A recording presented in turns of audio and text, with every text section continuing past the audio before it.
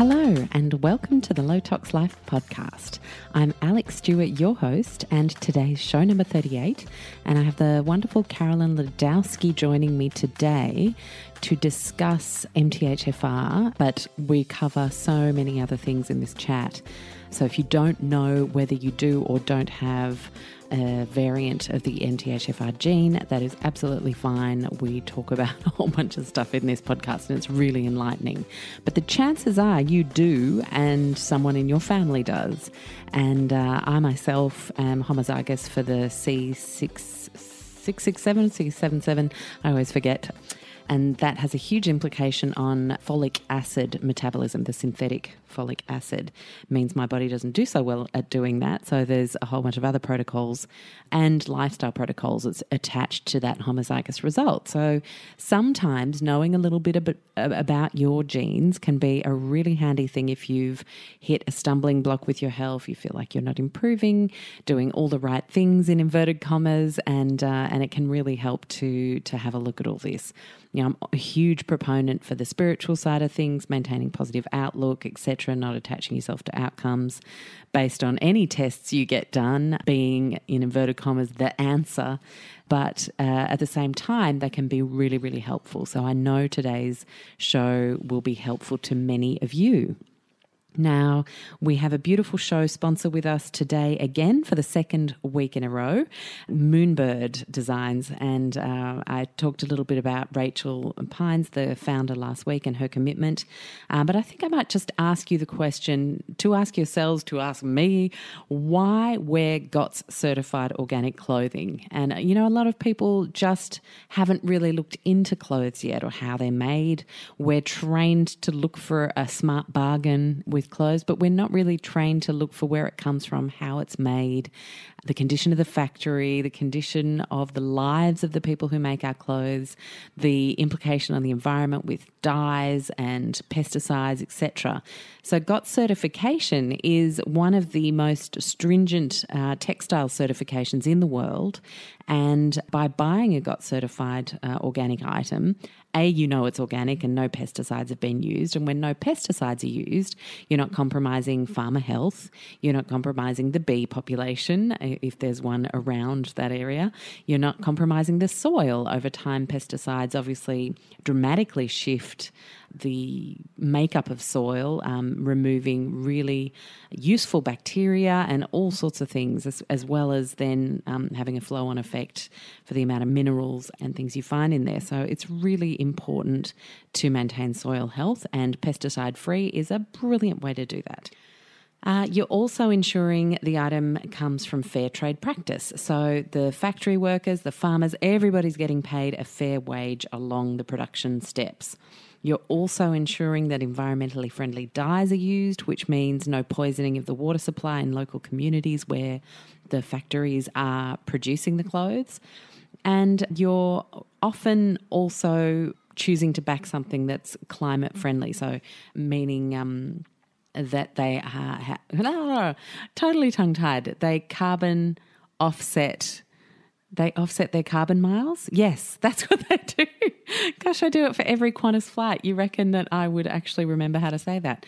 And that's a wonderful thing that Moonbird are actually currently just putting the very last feather in their cap on, and they do some wonderful charitable giving to women's shelters throughout Sydney, ensuring that women are well clothed and feel safe and gorgeous and loved with every purchase that we make. So I love backing a business like that, and you've seen me feature many of them either as interviews where we talk to the founder or as show supporters. And it just warms my heart to know how many more people are joining the cause each day to either change an existing business towards being more sustainable, more loving towards community, and more mindful of their social impact, but also all the new businesses starting, because smart people are just saying, you know what, I don't see it out there and I'm going to create it. And that's always just such a beautiful thing. So remember your code, it's LowToxMay. You're getting $20 off over $100 purchases. And a very cool thing about this for all our international listeners as well as our Aussie listeners is shipping is free over $100, not just in Australia, but anywhere in the world. So anyone and everyone can make the most of this fabulous and generous offer. Thank you, Rachel and team. Now, let's kick into today's show. Carolyn Ledowsky is a wealth of knowledge, and she is someone who is so passionate about bringing the public education where, you know, we even talk about how to safely bypass practitioner advice one-on-one if that's something you really just can't afford right now, but you want to make steps towards feeling better. And I think that's just a really wonderful thing. It can be done safely, and we discuss a few parameters there as well, because it's something I'm very conscious of. I'm always saying, nope, go see a naturopath. I'm not going to diagnose or treat or cure. I'm a health coach, not a qualified practitioner. Plus, I really don't believe that online I can learn everything I need to learn about someone in a chat group. But there are some incredible online learning resources that Carolyn has put together for people who do have a positive result through their MTHFR test, and you can either get tested through there, or there's the really great value swab test that you can get done through naturopath, which I think is only $50. Because I'm homozygous, it's something I'm now going to test my son for, just to make sure that I support him to have the best health he can as he grows, if he does have a homozygous result too. Imagine if I had known this when I was a child.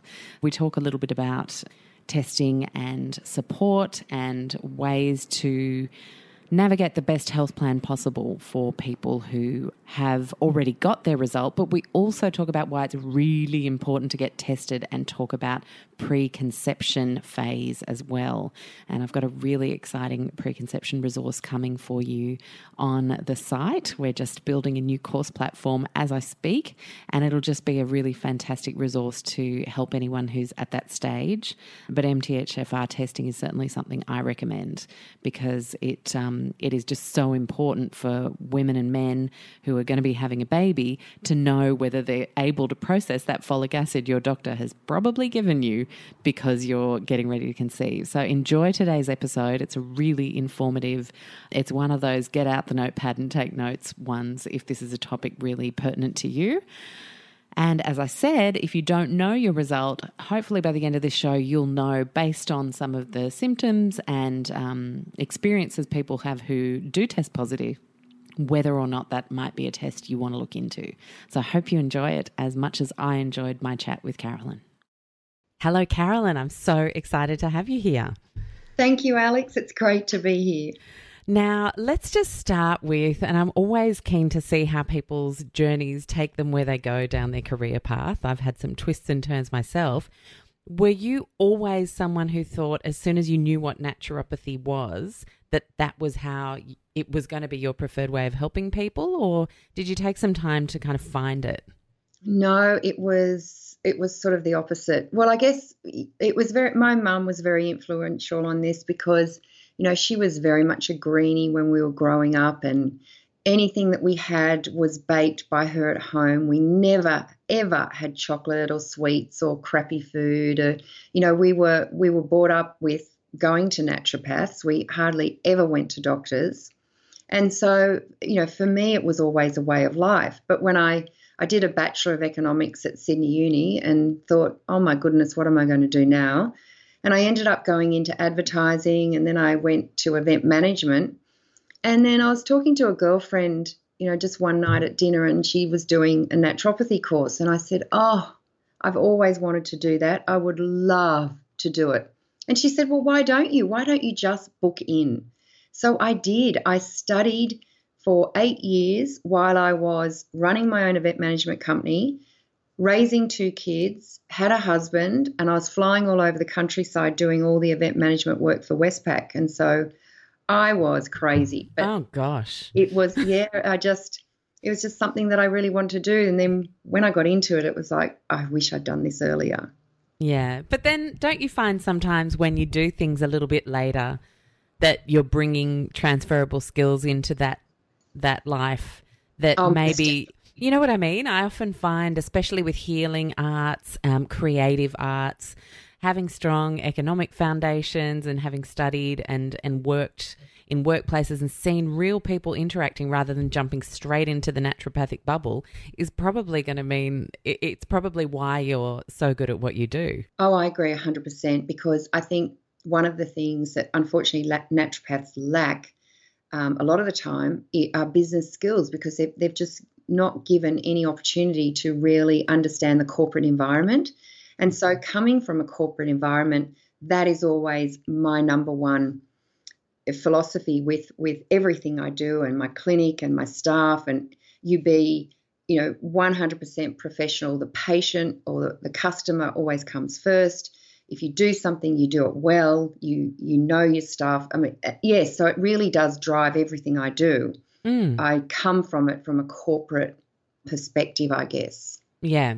It's just interesting how people find their careers, and I love the order that things take place in is often just the order it was meant to be, right? Yep, right. So you're plodding along, helping people, feeling fantastic that you've actually jumped into the career path that you always wanted. When did you find a specific interest in genetics? Well, it was MTHFR gene that really got me started. So I really like to analyse bloods, and I did a lot of, I guess, self-study on how do I really interpret bloods better than anyone else? How do I look into the nuances of bloods and understand what they're telling me? So I did a lot of research, and I kept getting, whenever I checked red blood cell folate, I would get this asterisk on half the people, which meant it was too high. And so I rang the lab and I said, look, what's this asterisk mean? It's obviously high folate, but what's the significance? And they said, oh, they're obviously eating a lot of leafy green vegetables. And I thought, oh, what rubbish. I mean, that's definitely not the case. And so I said, well, what are you actually testing? Are you testing folic acid? Are you testing tetrahydrofolate, 5-methyl tetrahydrofolate? What are you actually testing? And all they could tell me was folate derivatives, which meant nothing. Anyway, I rang professors, I spoke to people, I Googled, and I could not find the answer, which drove me nuts. And how long ago was this? Oh, it was about 9 years ago. Wow, how far we've come in such a short time. I know. Yeah. And I was sitting at a conference in Melbourne, and I just happened, this presenter, a doctor, just happened to say the MTHFR gene is related to high red cell folate. And I went, what?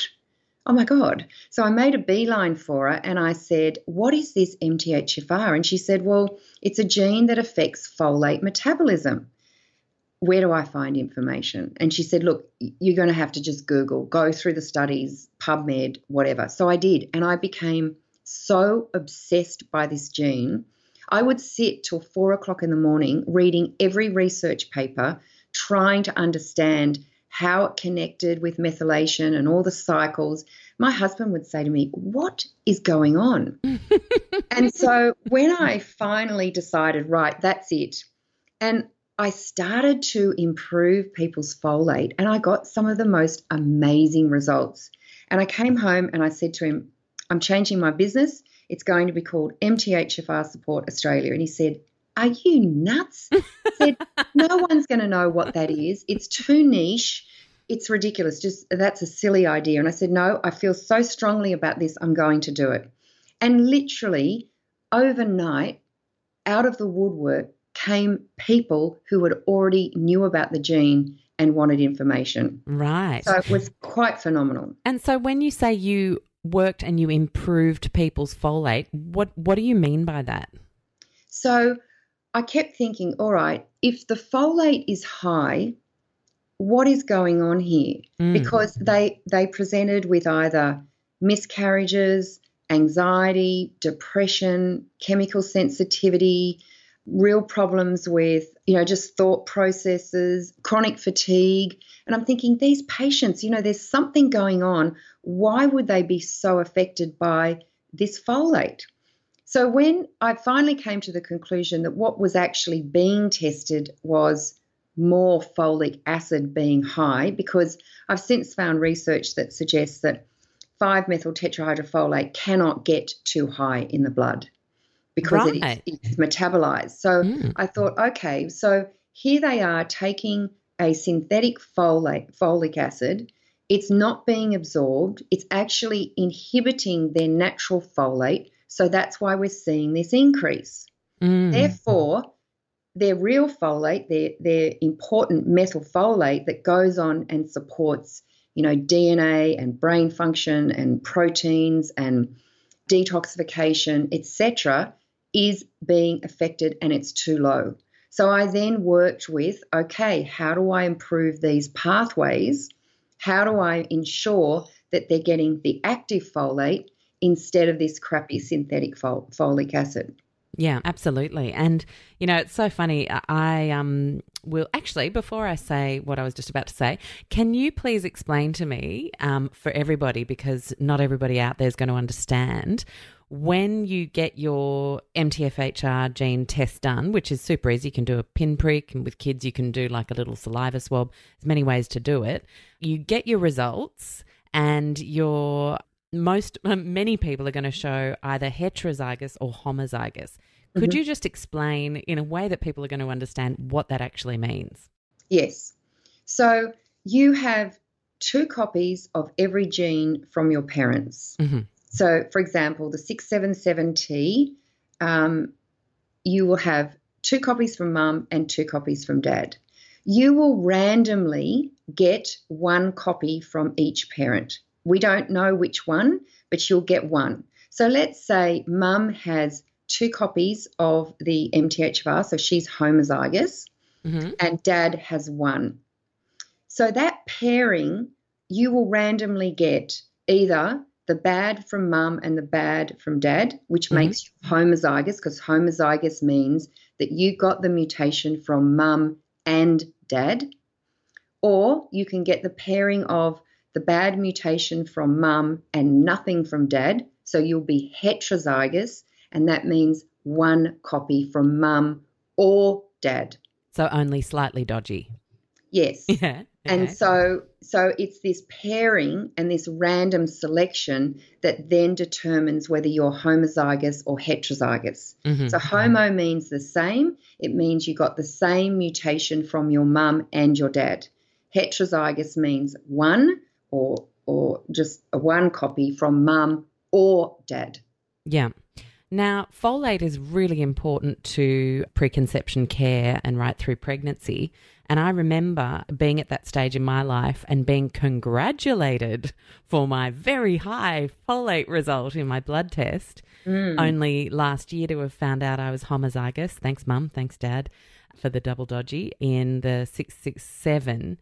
And I always thought my son was meant to be born. I always had this sensation that I was going to have a Sebastian. I had no other feeling of any other child, and I have an only child in my life, and it was going to be a boy. And I still remember the day that I ensured my husband would be home, if you know what I mean, because I just was going to make a baby that day. So there was something incredibly special about this boy being born to me. From a gut feeling sense, like totally woo-woo and spiritual and nothing to do with science. So what was really interesting to me when I then realised I was homozygous and what some of the risk factors were, I was like, wow, he really was meant to be born, because statistically I should have had a couple of miscarriages before we hit a home run. And interestingly, he had a minor hole in his heart when he was born, which is one of the risk factors. And we had a single umbilical artery, which is another huge risk factor. Correct. And so I wonder, had I been able to go back in time, do that test and correct my folate, would my chances for a slightly smoother running pregnancy have been greater? And look, I believe they would have been. And I think in the research that I've now done, which is exactly why I've got you on the show, Carolyn, I just think it's one of the most important tests we can do in the preconception phase. In fact, for any child, because, it's so easy to do and it can really help us live our best lives to know what our status is.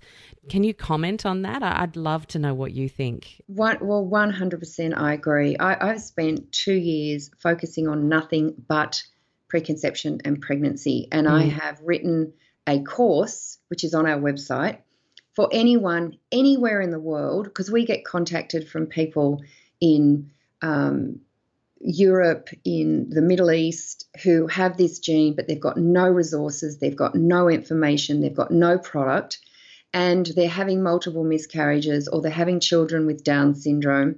And so I wrote a course that was purely online that would allow anyone anywhere in the world to be able to follow it to work out what they needed to do preconceptually. Because I think this is the biggest single factor we have in miscarriage. Sorry, I've got these blasted whippersnippers. I hope you can Oh, gosh, don't we all? Yeah. They're so intrusive. I absolutely hate it. Hang on, I'm just going to close the window. Yeah, go for it. I think it's crazy that we don't scream from the rooftops that you have to check for the MTHFR gene when you are considering preconception.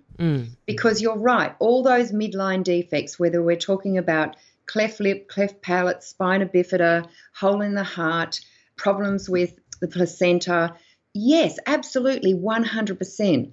And I think you talk about, you were lucky to have a child that didn't have further issues, but at the end of the day, your environment really obviously was very good. Yes, it was. Yeah. That stopped you, that gene expressing. And what we now know is, yes, we can't do anything about our DNA, but what we certainly do know is that epigenetically, our environment can cause further mutations from an epigenetic point of view that put tags and mutations on our genes. So our environment is absolutely key. So if you can say to a woman going into preconception, you need 4 months to optimize your folate levels. You have to make sure that your stress is under control, that your diet is good, that your partner is also being assessed. Because don't forget, DNA comes from mum and dad. Too many people forget that or don't consider that. But the biggest risk to a child is the child being homozygous. So if mum is heterozygous and dad is also heterozygous, you have a chance of a homozygous baby. And they are the ones that are most at risk when folate levels are low in mum and dad. But if you minimize and get rid of that risk by optimizing folate levels, the risk is non-existent. Yeah. So what really makes me cranky is we're seeing women that have come in, they've had 5, 6, 7, 8 miscarriages, and no one along the way, not in any of the fertility clinics, no one is saying we should be checking for MTHFR. So I think it's up to the likes of you and I to scream it from the rooftops and say, hey, check for this gene. Yeah, As you absolutely. said, it's very easy to do. We have both the kits on our website, mthfrsupport.com.au. They can just go in, buy it, do the test at home. They don't even have to go to the doctor. So, yes, I think anyone in that preconception space absolutely needs to ensure that they're checking for it. Interesting. Yeah. I also think it's really important in anxiety and depression. How many people are we now seeing who have, and young kids that have anxiety and depression? And it's an epidemic. We have got the highest suicide rates. And, I know it's not all to do about folate, but I actually have a theory that we've got a more toxic environment. So that environmental aspect on our epigenetics and on our genes is definitely having an effect. Yeah. We have got more packaged foods and more foods containing folic acid that are actually putting pressure on our folate pathways, which I think is a problem. And I think we've also got a lot more stress, and stress chews up this good folate more than anything else. So we really do need to be looking at this from a multifactorial issue, but I do think that there are many factors that are influencing the amount of anxiety and depression we have now. Yeah, absolutely. And why not check for something that's so simple to add to the piece of the puzzle in case it's a really big piece of the puzzle for you? Correct. So why would someone test just the MTHFR gene, Carolyn? Like, are there not other SNPs that come into play? I often think are we going too detailed into one area when there might be other factors from other genes that give us a bigger part of the picture? I'd love to know what you think about that and what you do in your clinic. Okay, that's a good question. And I think the reason that MTHFR is so important, obviously there are so many other genes that we refer to when we look at what we call the methylation cycle. So the methylation cycle is a group of biochemical pathways that work together to support our DNA, our proteins, our hormonal synthesis, our brain chemicals, our detoxification. And so the folate that we get from methylfolate is a linchpin in getting this pathway started and supporting it. And that's why we look at it first, but we certainly don't look at it in isolation. Right, yeah. So if someone comes in, for example, with the MTHFR gene, and let's say they've had miscarriages before, so we won't just say, oh, well, you've got the MTHFR gene, we will just give you methylfolate and all will be good.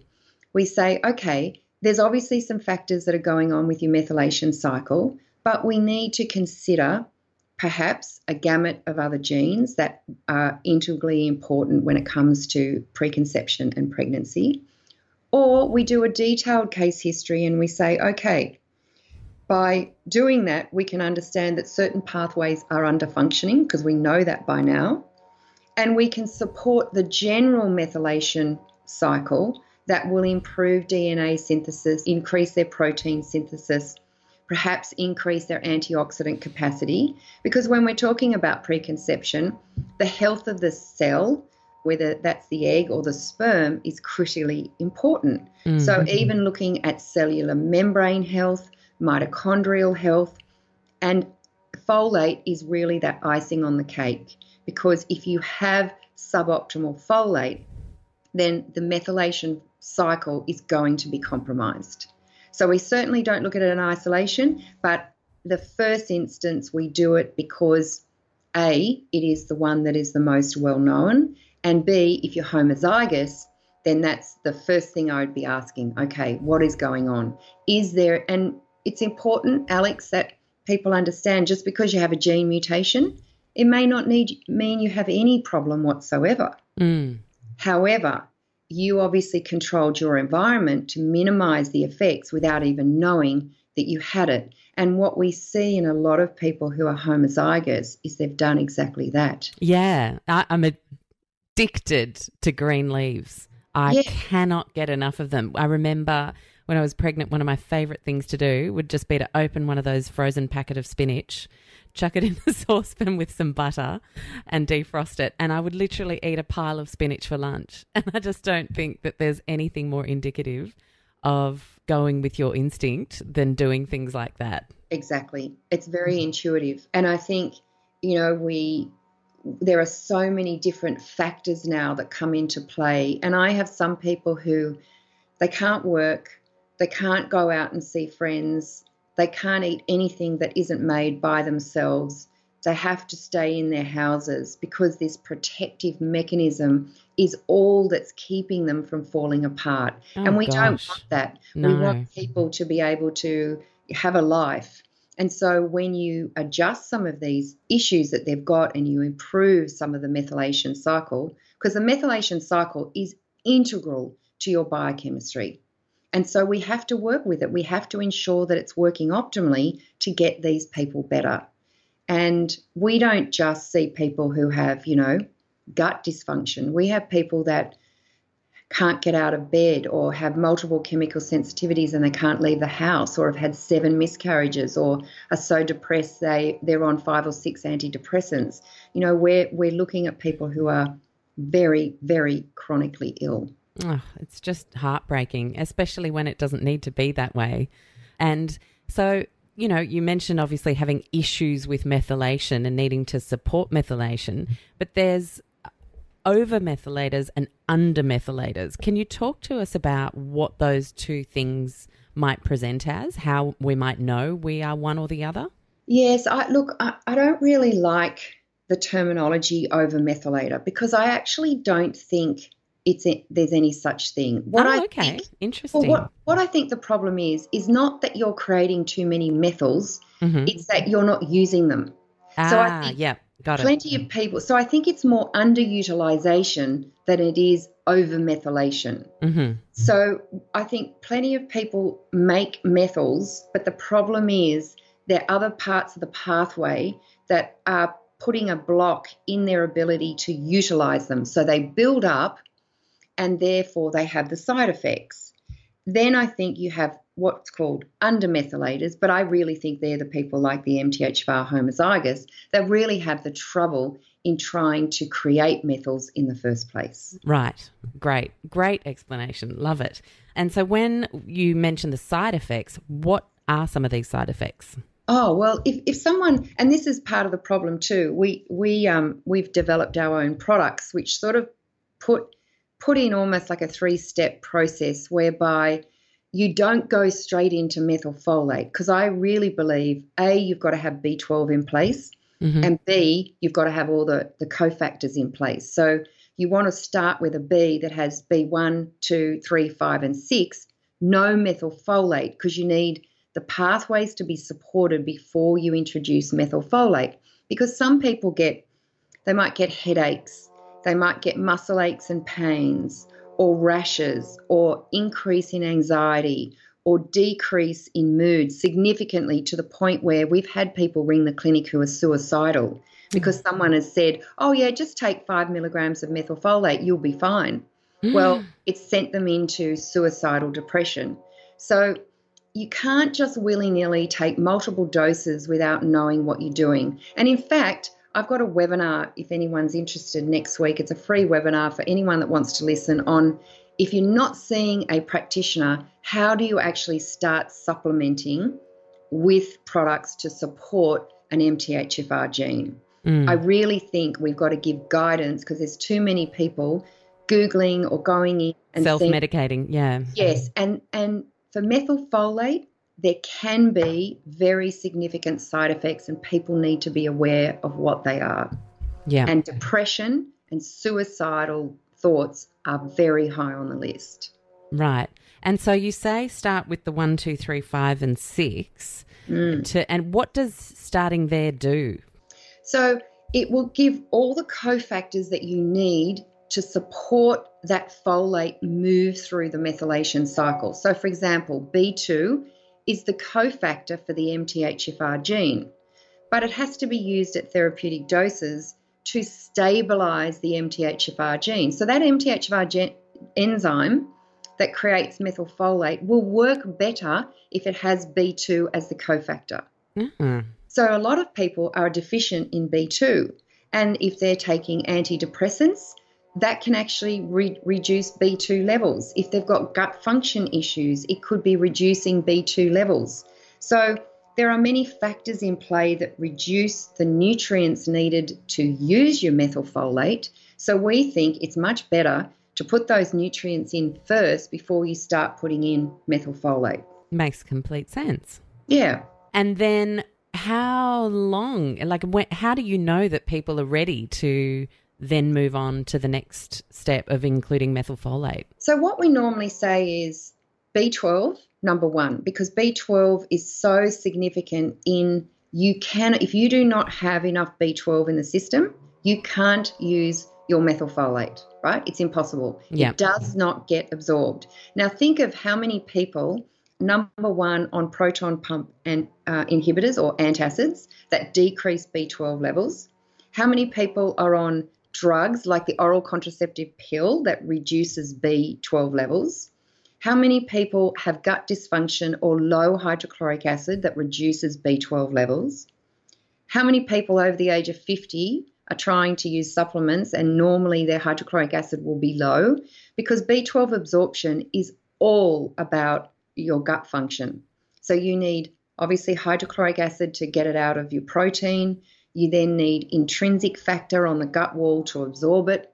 You need what we call transcobalamins to move it through the system. And then you need pancreatic enzymes for absorption. So it's all about gut. And I think I really believe that 90% of the population are deficient in B12. And so I think it's an endemic situation that we've got. And I think our reference ranges in Australia, when we go to our normal blood pathology labs, are way, way too low. Japan upped their reference ranges to 600 to be the minimum, and we're saying 135 is acceptable. Oh, wow. No, so 135 is the lower limit, but I think if someone has a vitamin B12 of 135, they're already showing neurological symptoms and possibly irreversible neurological symptoms at that level. So B12 is number one. So we say, right, first thing you do, put some B12 in. And there's really no toxicity level for B12, so I'm not afraid if B12 gets too high. Mm-hmm. I think vegans and vegetarians are particularly at risk because they're not getting B12. And I think if you are a vegan or vegetarian, you absolutely have to be supplementing.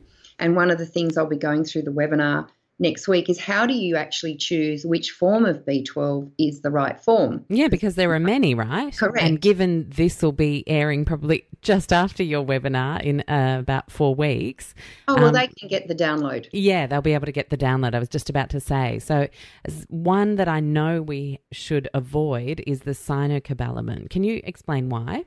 Yes, because it's exactly like folic acid. Yeah. It's a synthetic man-made form, and it's not biologically active in the body unless your body can use it. So why wouldn't you use the two active forms? So the way that B12 works is you have hydroxocobalamin, which is the precursor to your two active B12s. Your neurological or your brain B12 is methyl B12. Mm-hmm. And your energy B12, your mitochondrial B12, is adenosine B12. So hydroxy acts as a precursor, and it can be formed into either depending on what the body really needs. And then you have methyl and adenosine. So you put your B12 in place, and at the same time you support all the other parts of the pathway with your other Bs. So we know that, you know, for example, to make homocysteine, you need B3. To support MTHFR, you need B2. You know, there are so many different parts of this pathway that need the other Bs. And then we say, you asked how long. So we say, all right, you do that for about 3, maybe 4 weeks.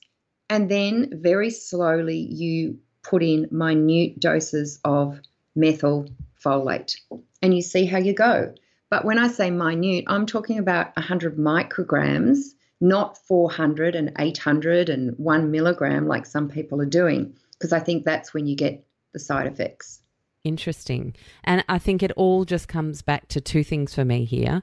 One is we really do need naturopathic or a doctor who's trained in methylation support when we know we have these issues because of the side effects that can occur if we take things too far, take too much, don't take enough of, etc. And we're just average everyday people. It's important that you are guided by someone who really knows their stuff.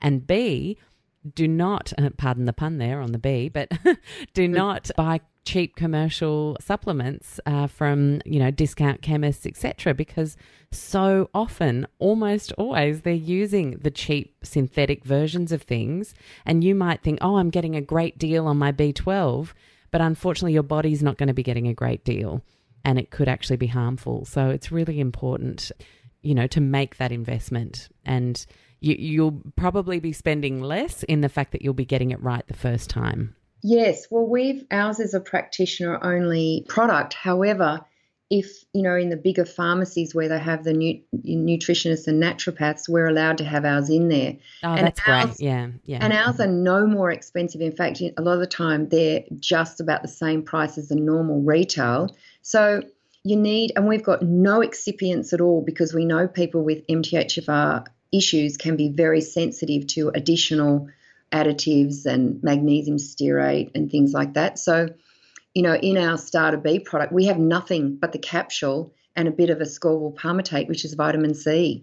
So, you know, I think also when you're considering any vitamin, any supplement, people with MTHFR are very, very sensitive. And so if their detoxification capacity is reduced, they can react to the capsule. You know what I mean? Yeah. So I think the purer something is, the better. And that's why I also like to do things sometimes as single nutrients so that you can test what someone is reacting to. And you're right, this is very complicated. Well, it doesn't have to be complicated if you do it properly, but it's not great for people to be taking large amounts of methyl unsupported by a practitioner, because I've seen potential issues with severe depression. And it's not uncommon for us to get, a phone call once a week for us to help someone who's suicidal because of taking the wrong supplement. So, yeah, I think it's much better that people work with practitioners. That's our absolute ideal, and we would always say that. But you know what, Alex? A lot of people can't afford to. And my thought is, we have to be giving some guidance, and we can't just always say, you've got to go to a practitioner, because in reality, that's not what people are doing. They're listening to you, they're Googling, they're trying to help themselves because either funds are low or they're not in a position to, spend money on going to a naturopath or a doctor. And I think that's really sad. I think it's a real indictment on our whole health system. If we could actually give preventative consults, how many people would we keep away from doctors' surgeries or hospitals? Yeah. It would be so good. It would be so good. Imagine preventative education in the school system. Oh, so good. I'm just putting that. I know, same. I'm just putting it out there as a, if you don't put it out there, it can't be a reality. So there you go. That's right. Oh, I would love to do that, because, I see a lot of kids in these, private schools and it starts with eating, right? So these, and I won't single anyone out, but you start with, these girls who are sort of 13, 14, and they want to want to look good. And so they say, well, I'm going to go on a diet because, I might have a bit of weight that I'm carrying. And so they start to reduce their protein. And then someone says, well, I've become a vegetarian. And someone says, well, I've become a vegan. And so all of a sudden, it then goes into this eating disorder that I'm sure is decreasing their B12 and their B vitamins to such a point they get into this neurological, psychological, not quite depression, but almost this eating disorder. And I see it time and time again. And I think it's because we're not counselling our kids on how to have a good diet. I'm not a fan of vegans or vegetarians or any radical diet. I think we need to have moderation.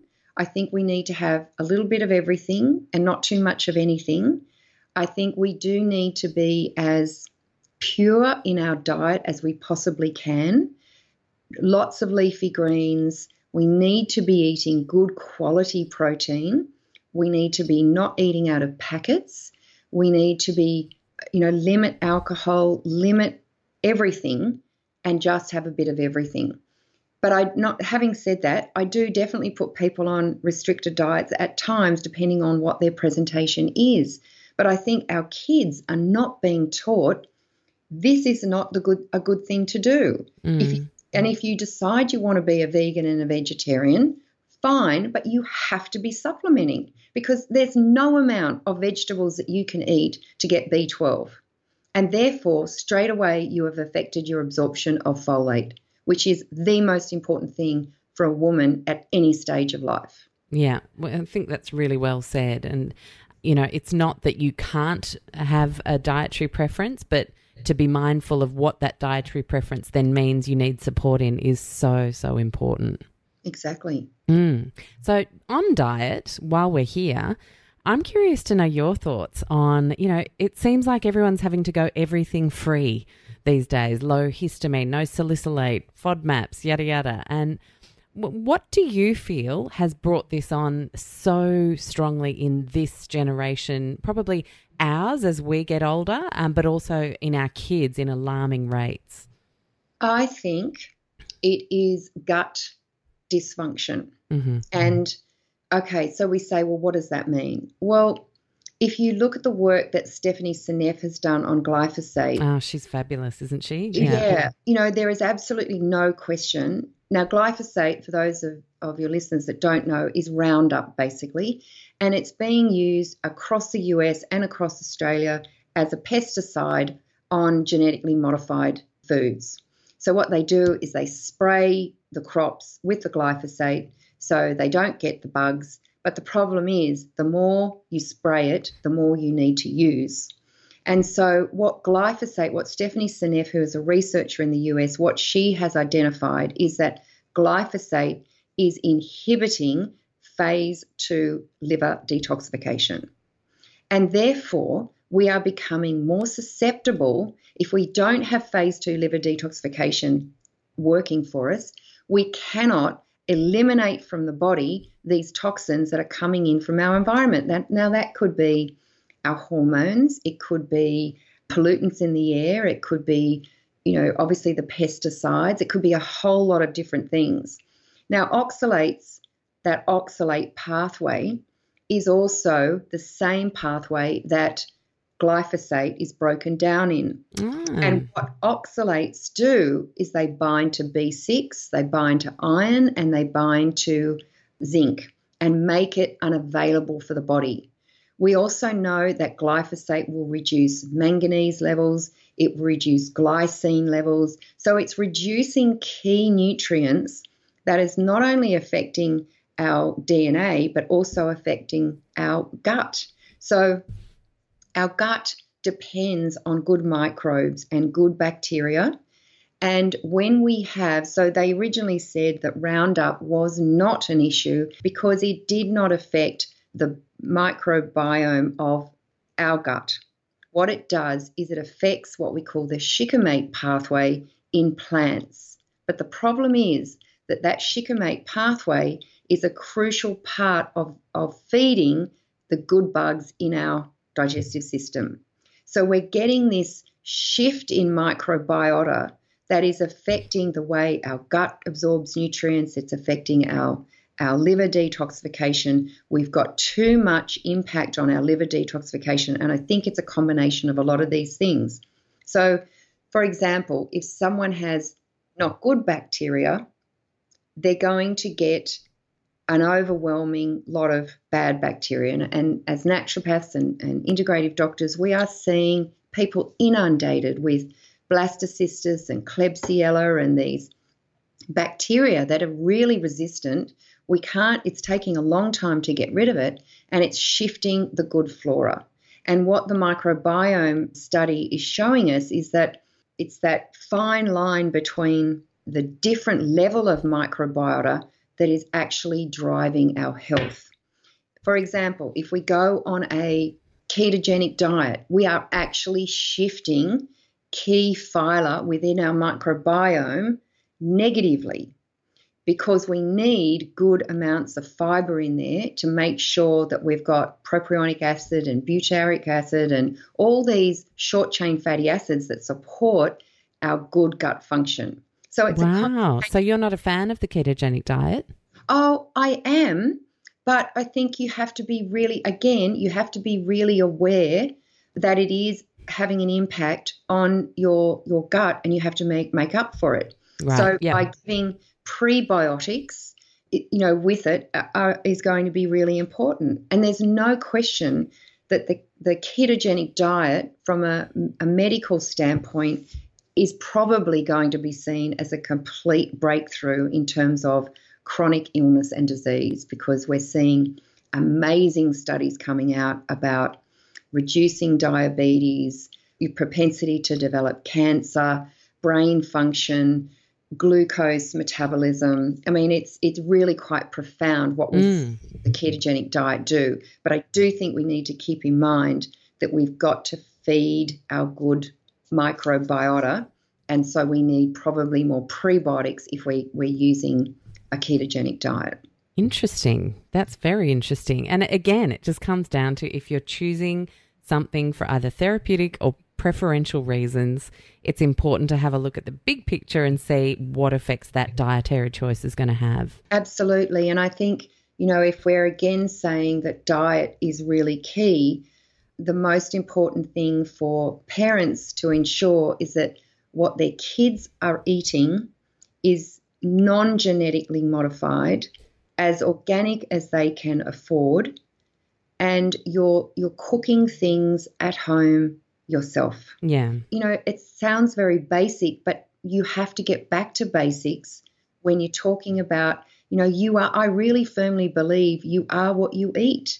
And so if we can eliminate a lot of these environmental toxins by keeping a fairly clean diet and a good, what I call a naturopathic diet, then that's really important. But bugs in the gut, for example, will reduce the enzyme in the gut that breaks histamine down. And that's why I think so many people have reactions to histamine now, because we've got this propensity to have a lot of bugs in the gut that are actually destroying or reducing the enzyme that breaks histamine down. You talk about salicylates and FODMAPs. I think that's a real issue with one area of the methylation cycle that we call the CBS, or cystathione beta synthase pathway. I think that is really that part of the pathway not working optimally, because I see once we improve that, people don't have to go on a no salicylate, FODMAP, et cetera, Yeah. I see certain parts of the pathway that give me an idea as to if I fix that, then they can go back to a normal diet. And I think, it's sometimes important to remove things to get comfort and quality of life at that time in your life, but to not take a step deeper and see why it's happening in the first place means you're literally having to change the way you eat forever. And I think, that can have impacts socially and therefore on your mental health. And it's really important that we treat root cause rather than trying to, fan smoke around, get to the fire. Exactly. And I think 99% of all these food sensitivities are really related to gut function. And if you improve the gut function, you should be able to improve the diversity of the food that's eaten. And there's a really good book that's just been written by a guy in the US called Eat Wheat. And it sounds crazy, but that's a catchy title.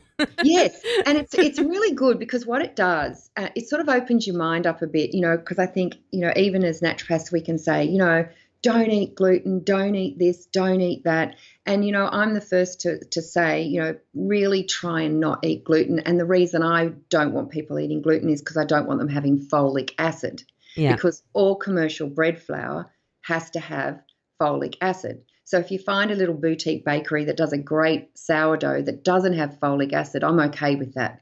But this book talks about, look, we say don't eat wheat and we don't eat this and don't eat that. But at the end of the day, there's a lot of research to suggest that, some of these grains are really important for our microbiota. As I said before, we need that fiber, we need the nutrients. And so I think we have to be open-minded.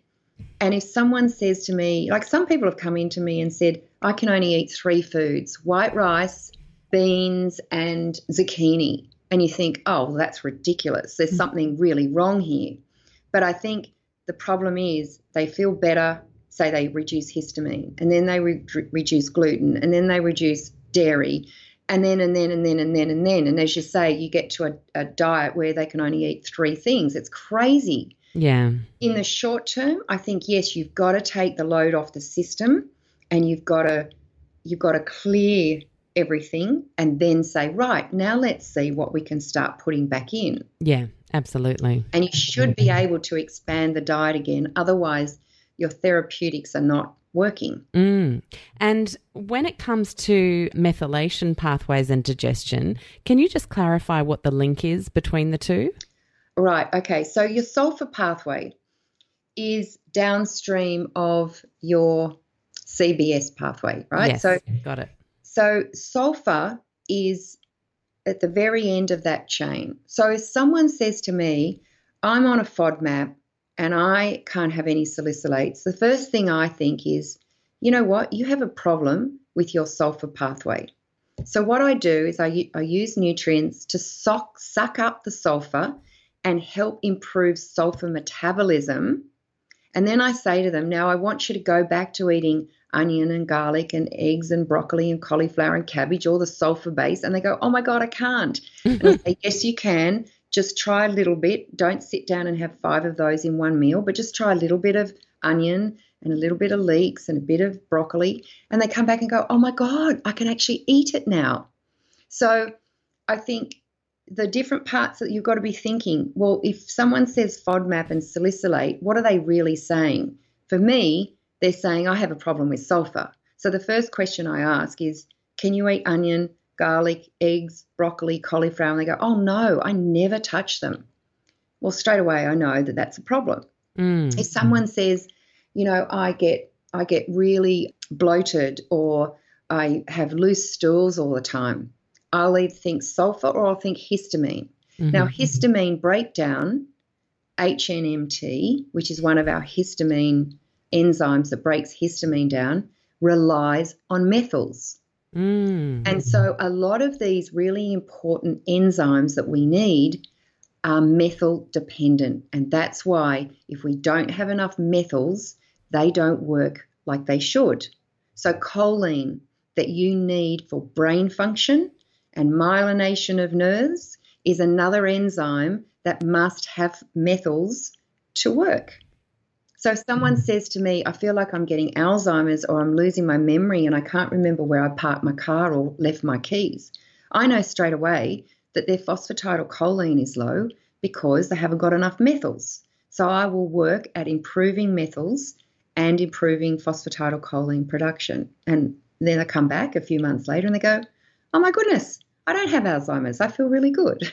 Wow. And yet we just accept so many of these things as a getting older thing, or, I'm just not sharp as I used to be. And I just love that you've just probably given thousands of people hope in just that sentence alone. Oh, well, if someone says to me, oh, I'm just getting old, I go, bull. Like, crap. That's no. If your biochemical pathways are working well, you should have the mental integrity right up until 100. It's just that we have to make adjustments for getting old. We have to make adjustments for genetics. We have to make adjustments for our environment. So unfortunately now, the adjustments we make now are 100 times more than our great-grandparents had to make because they don't have the toxicity at every level of the food chain and the environmental chain that we had. They didn't go to the supermarket. They made all their food.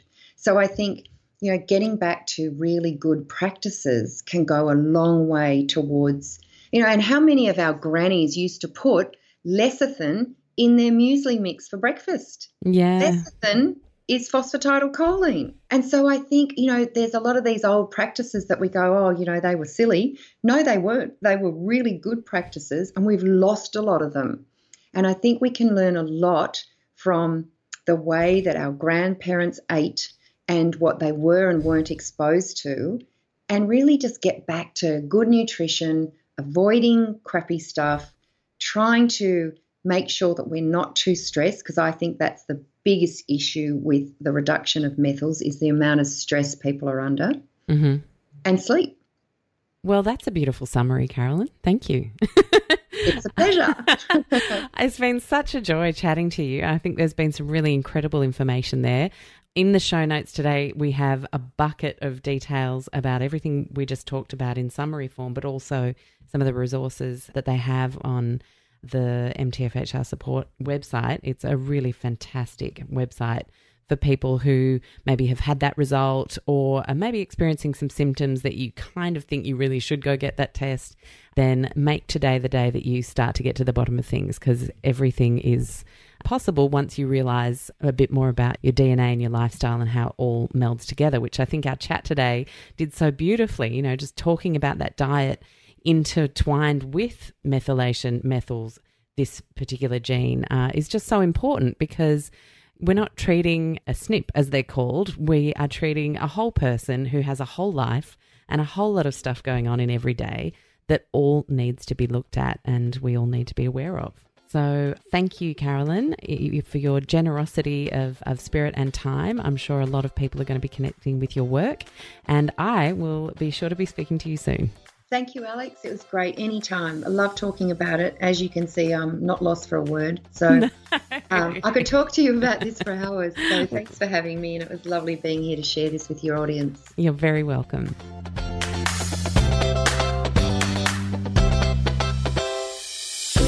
Thank you so much for joining me for today's show. Check out the show notes at lowtoxlife.com/podcast. And if you wanted to maybe share a quote and something that really jumped out for you, you can find us on Instagram at lowtoxlife or simply hashtag lowtoxlife across social media. I absolutely love bringing you the show. Thank you for any of the star ratings or one-line reviews that you guys have left. It helps me know what you've been loving and what you'd love to see more of. I'll see you next week.